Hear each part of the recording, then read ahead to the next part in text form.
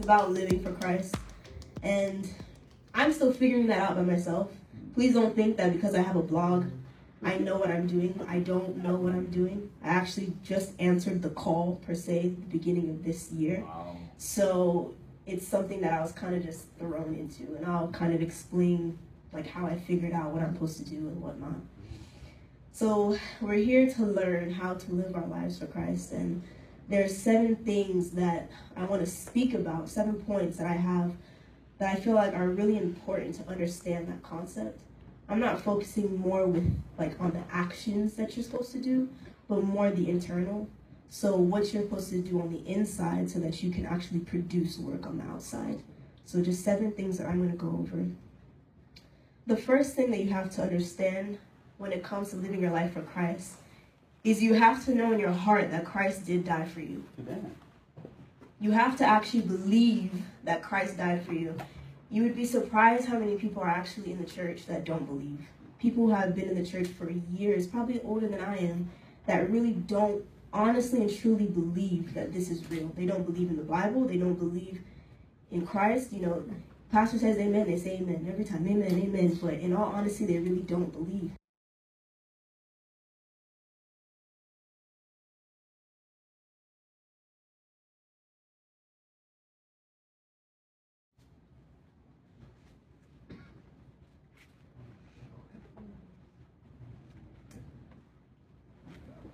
Are we there? Yes. Yes? Okay. So Romans 10, verse 9. If you openly declare that Jesus is the Lord and believe in your heart that God raised him from the dead, you will be saved. For it is by believing in your heart that you are made right with God, and it is by openly declaring your faith that you are saved. So the first work that has to be done is you have to actually believe in your heart.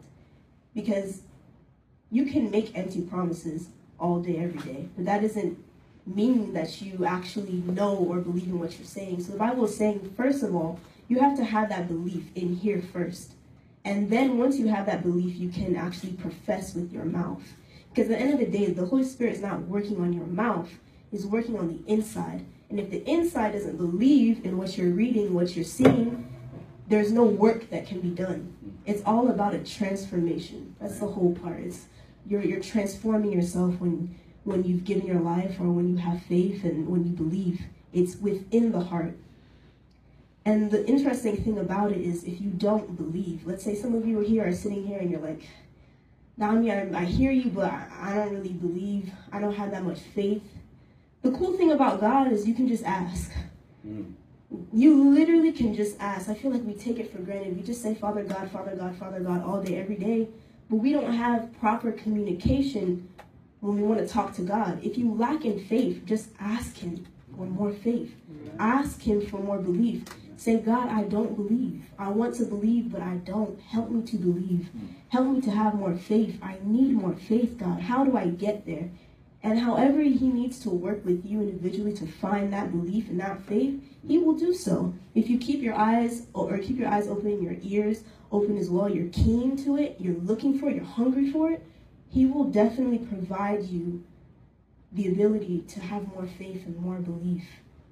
And that's why God is just so gracious.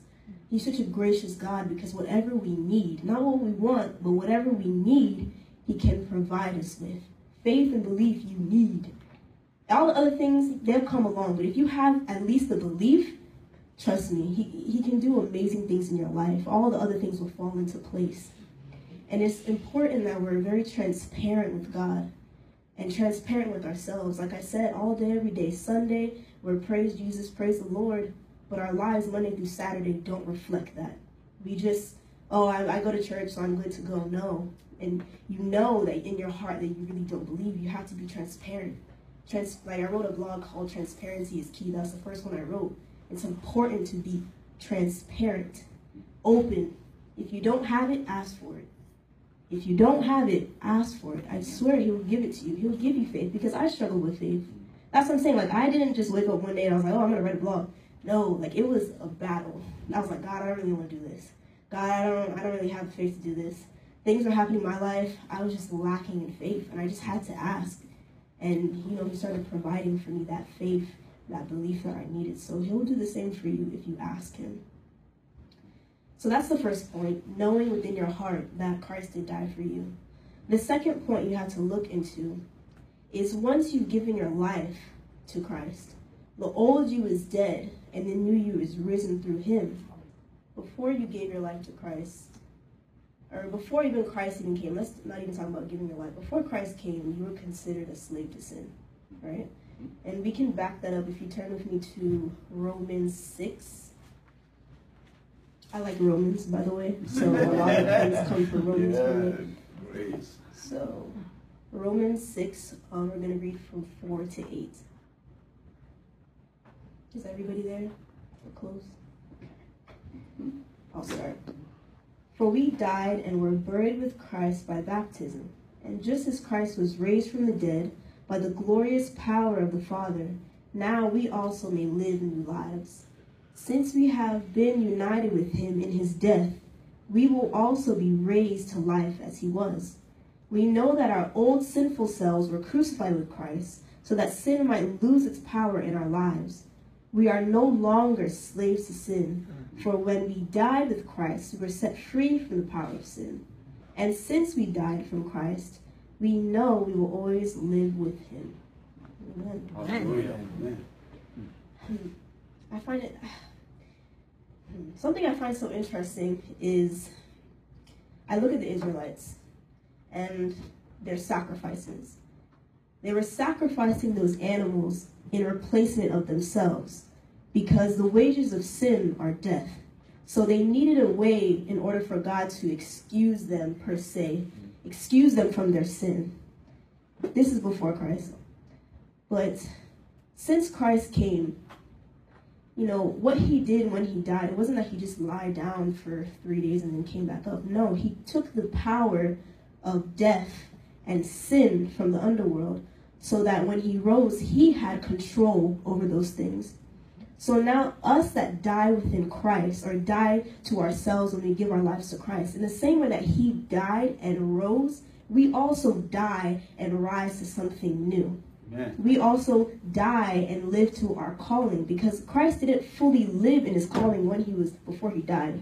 He didn't fully live to who he was supposed to be when he died. It was until he rose that now I can sit at my Father's right side. Hallelujah. So we have to understand that once we die to our old selves, to our flesh, once we've given ourselves to Christ, we are new. And the thing about your flesh is it's a constant battle. We shouldn't forget that you will sin. Even though you have given your life to Christ, you're going to sin because you're human. It's something about our flesh. It's what we do. But now you have the power to say, God, I need help. God, I'm struggling with this, Lord. How can I overcome this sin? How can I raise myself away from this sin? And again, that's why God is so gracious. The bridge has been made, because before we couldn't ask for that. Before we were not able to be like, God, can you help me out real quick? No, he would kill you. It's true. If you sinned, the community would stone you. Something would happen to you. They burn you. You don't even have the option to even ask. Now, because of Christ, you have the option to ask him for help, and he will give you the help that you need. And that's why, to me, he's just so gracious. And when you give your life to Christ and you make yourself new, the Holy Spirit is there to lead you. So it's like, a transformation within yourself. The Holy Spirit can help you get rid of your sin. The Holy Spirit can guide you in ways to help you not fall into whatever temptation or whatever thing that's causing you to stumble. So that, again, is just, he's so gracious. But that only happens if you actually allow him to help you. We have the option to say yes or no. So we have to be open to be like, yes, Lord, I will do what you've asked me to do. I don't want to be bound to this thing anymore. I want to rise above it. Amen. So I think God is just so gracious. Gracious. Hallelujah. So gracious. And, when we die to our sin, or when we've given our life to Christ and we were raised as a new person, You'll notice that you don't like to do the things that you used to do. There's certain things about you that change. Nobody has to force you to or tell you that you have to do this. That's between you and the Holy Spirit. The Holy Spirit will start convicting you and start telling you, this has to change, that has to change. And that's why it's so important to have that belief within the heart, because you only can be transformed within the heart, and then it comes out of the mouth. So that's how people can really tell if you're a Christian or not, or people be like, they don't know my heart. But we know your heart by what you're saying. We know your heart by what you're doing. So, let the Holy Spirit lead you and guide you when it comes to your sin, so that you understand that you are new. You are not bound to who you used to be. You are entirely a new creature. Third point, in living your life for Christ, you have to know where your identity lies. I actually spoke about this last week Sunday at church, about the identity and purpose. But when it comes to your identity, and what I was telling them last week was, you have to know who your foundation is built upon. You have to know who you are founded in. And in saying that, you have to know, do you identify with the world or do you identify with Christ? My pastor in Miami, I was listening to her podcast last week, and she said something about the spirit of the world. I think in Christianity we use a lot of vernacular, a lot of language that most people don't understand, and most of us really don't understand either, but we pretend every Sunday that we understand it. But she really broke it down for us, the spirit of the world. It was like, it's not the matter of the actions that you do, but are you entertaining the spirit of unforgiveness? Are you entertaining the spirit of jealousy? Are you entertaining the spirit of lust? Because we know that God has a spirit of peace, of forgiveness.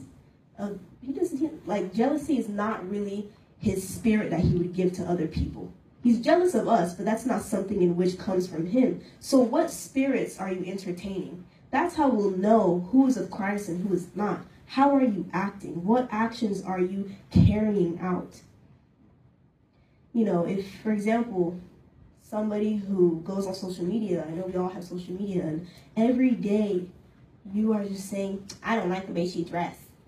I can do better than her. Or, oh man, he has a better body than me. I wish I can get that, but he ain't nothing though. Always bringing somebody down, continuously having a spirit of jealousy. But it's just like, if you're jealous, take yourself away from the environment.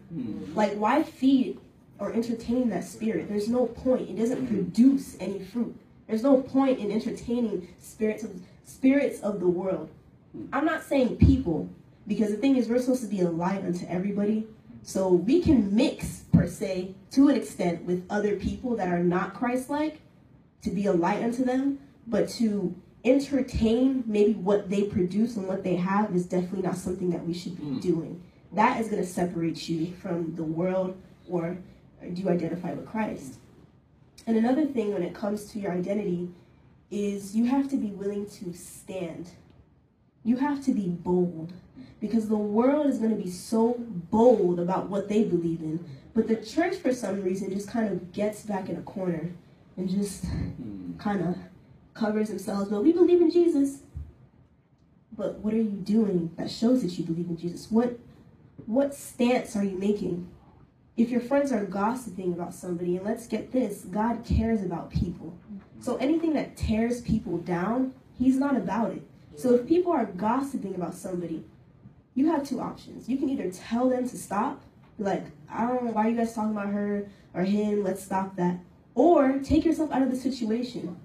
Be bold about what you know. Be bold about what Christ has told you. You have to be bold, because if you are not, the world is going to tell you what you should believe in. The world is going to tell you who you should be. And that's just not how it's supposed to go. I was talking to my mom earlier. I said, the church is held at a standard.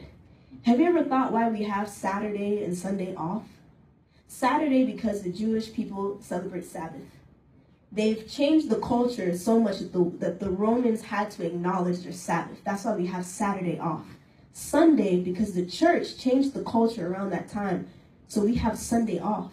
So the church has such a strong influence. We could set the standard of what it means to be human, really, because the world lacks that humanity.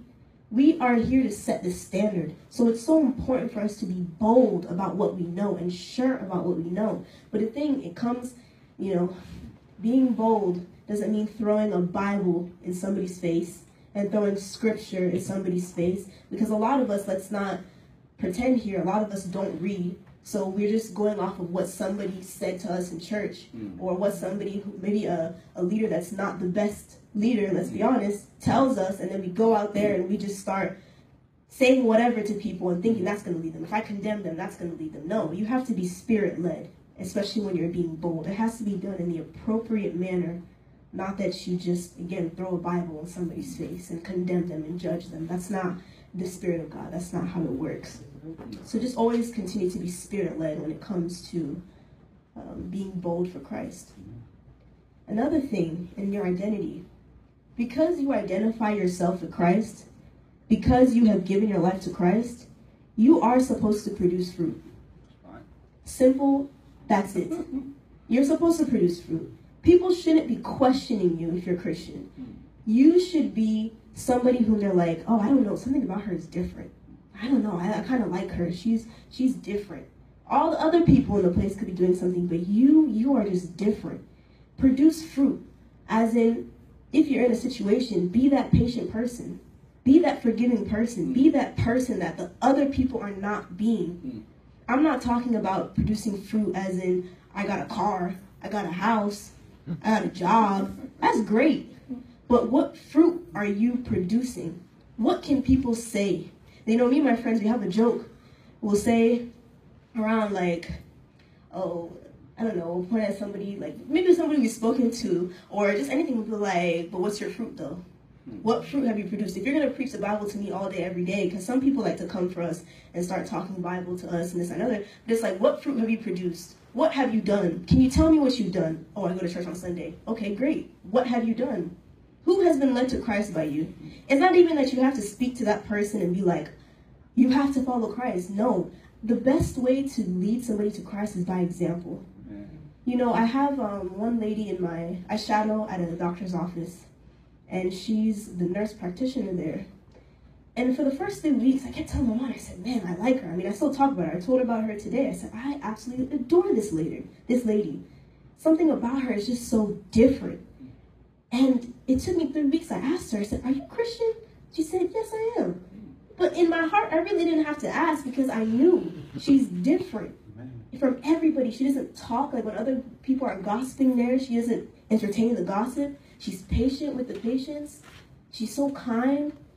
You don't have to question if she's Christian or question if her identity lies with Christ. Her life just produces that fruit. She set for me a standard of excellence.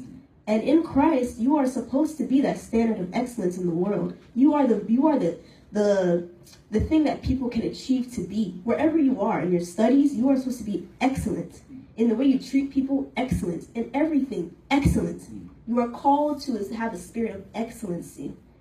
And trust me, we don't have to ask you if you're Christian. We shouldn't have to ask you. Your life is going to show that you are Christian. Your life, not your words. The Holy Spirit, it's a joy to even let the Holy Spirit use your mouth to speak. Like me up here, I'm sitting here, I'm like, wow, like you guys are really listening to me. Like I'm just like, oh my goodness. I never thought I'd be in this position. I really didn't.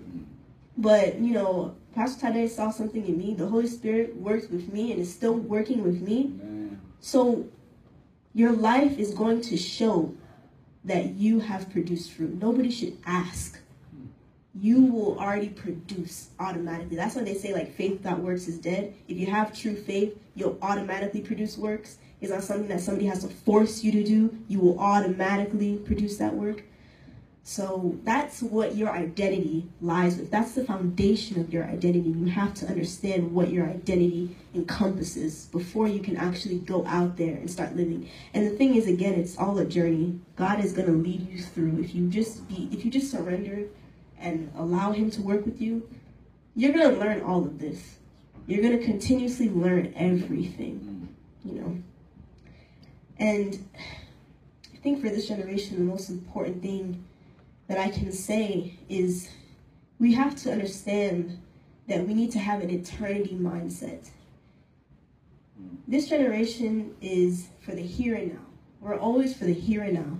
We want food to go to the drive-through, we get it now. Whatever else, social media, Wi-Fi works like that. We want everything now. But you have to understand that good things take time. And God raised us to be people who are patient.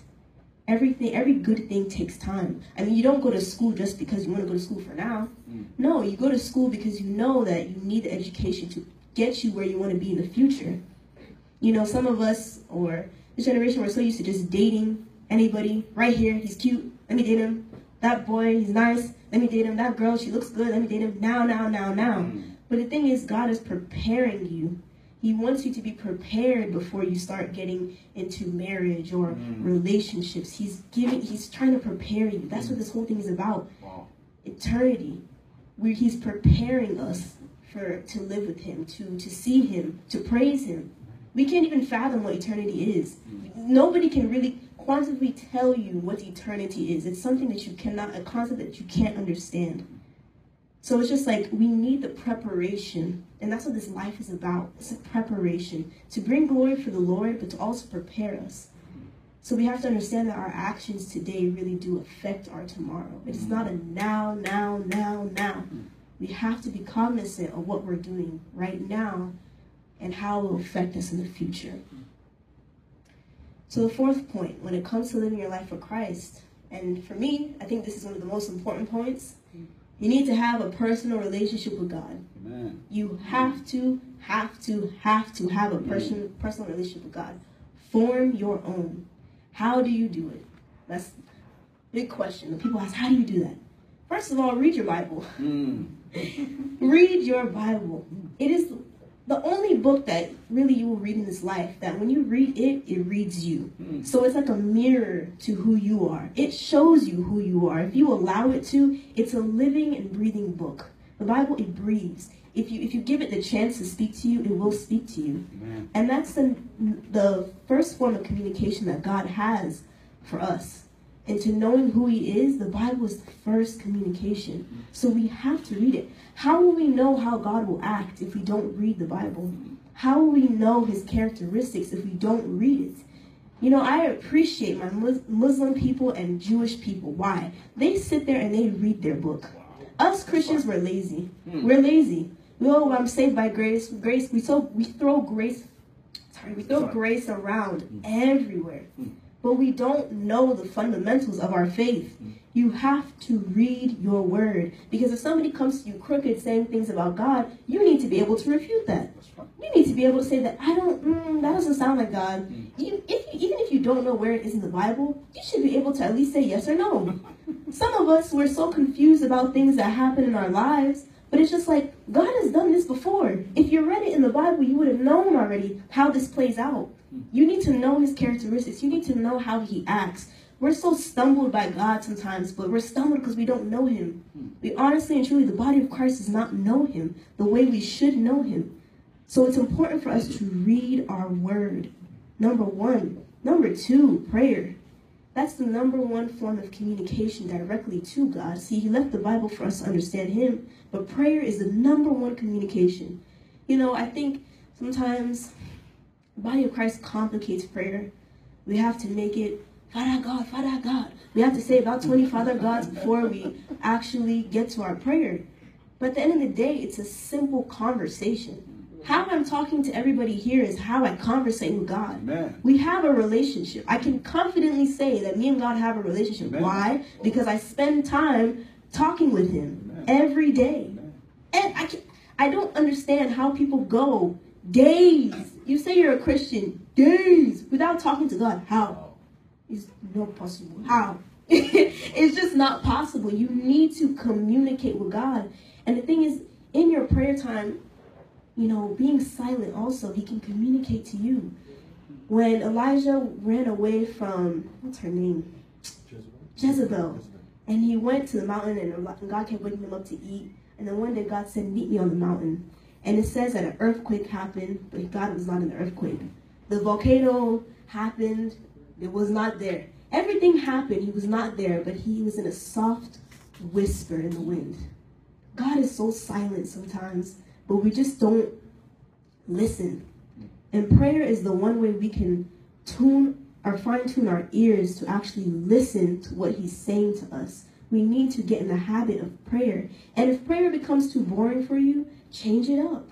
Stand up next time.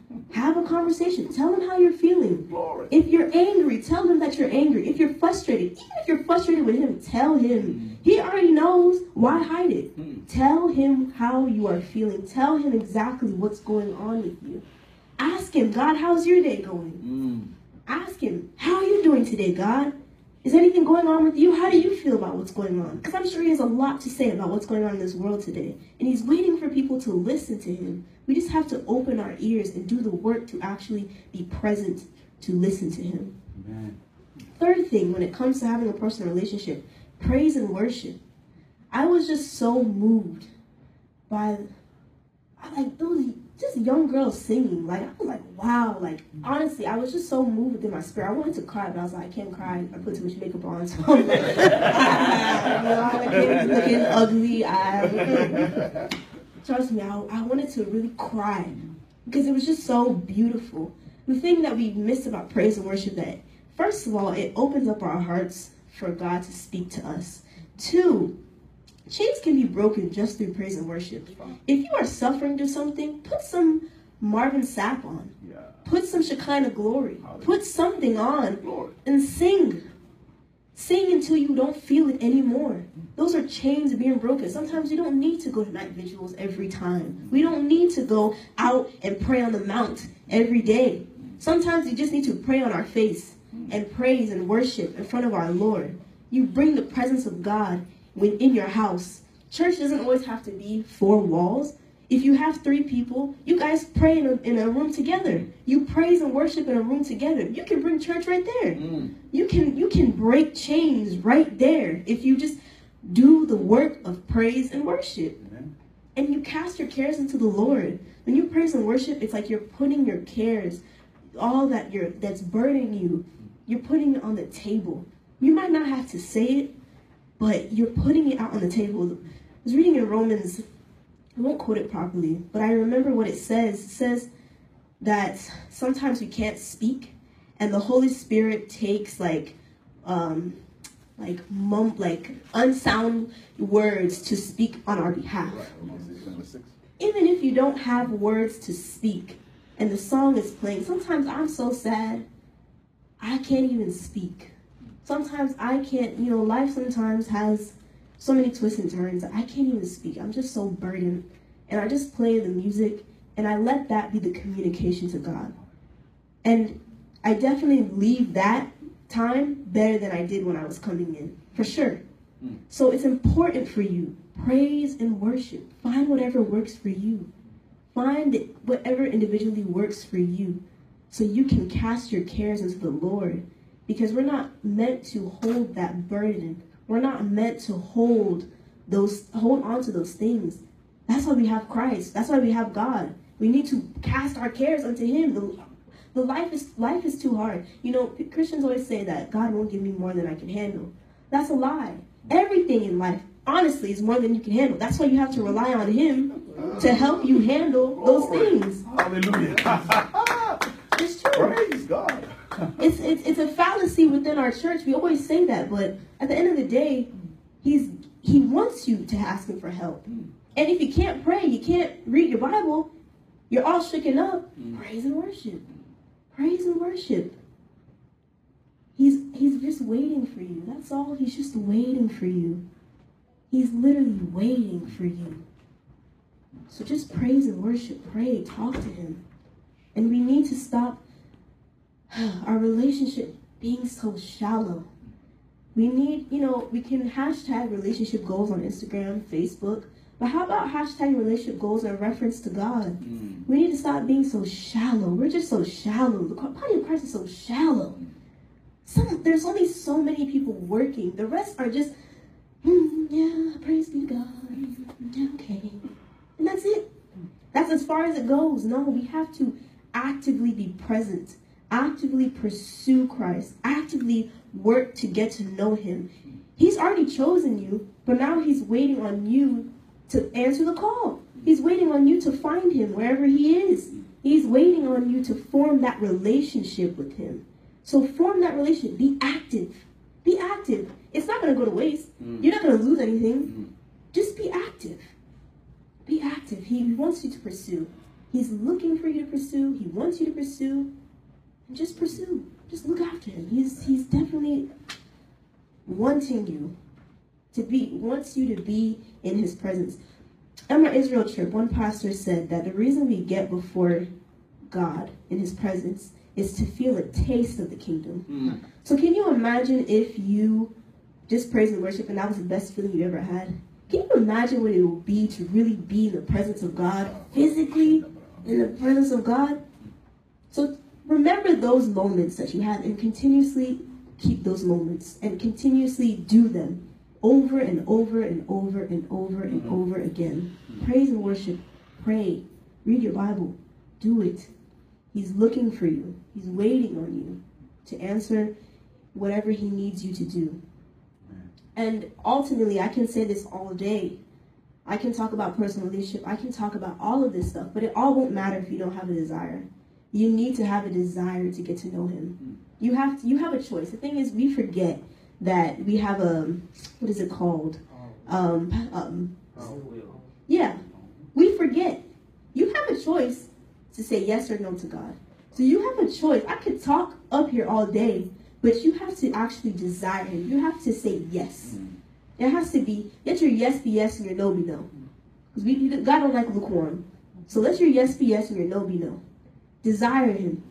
Look for him. Pursue him. Like I said, all of this doesn't matter if you don't care.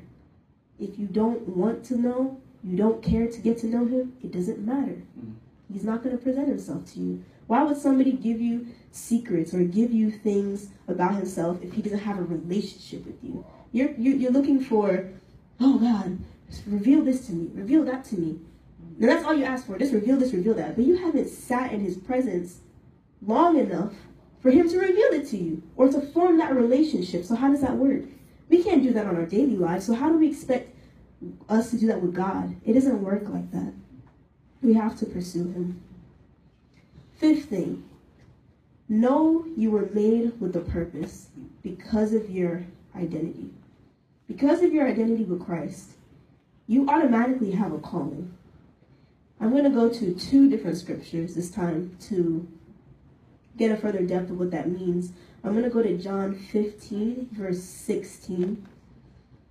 So John 15, verse 16.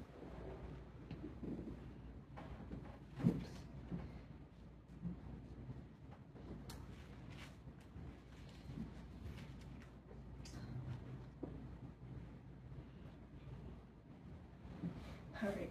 Is everybody there? Okay. So, it says, you didn't choose me.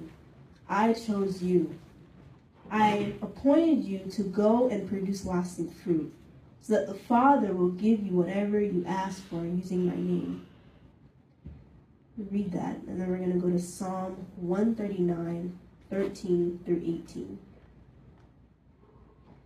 Kind of jumping around here, I know, but I think this one is even more important than this verse is kind of even gives a bigger view of what I'm trying to say than the last one. So Psalm 139, verse 13 through 18. Okay, everybody there? Yeah? You made all the delicate inner parts of my body and knit me together in my mother's womb. Thank you for making me so wonderfully complex. Your workmanship is marvelous. How well I know it. You watched me as I was being formed in utter seclusion. As I was woven together in the dark of the womb, you saw me before I was born. Every day of my life was recorded in your book. Every moment was laid out before a single day had passed. How precious are your thoughts about me, O God. They cannot be numbered. I can't even count them. They outnumber the grains of sand. And when I wake up, you are still with me. Amen. Yeah, that was beautiful. I don't know how people find the Bible boring. I think it's really articulate. If you're an artistic person, you'll find something in the Bible. If you're a structured person, you'll find something in the Bible that suits you, your style. That right there to me is beautiful. The psalmist is beautiful.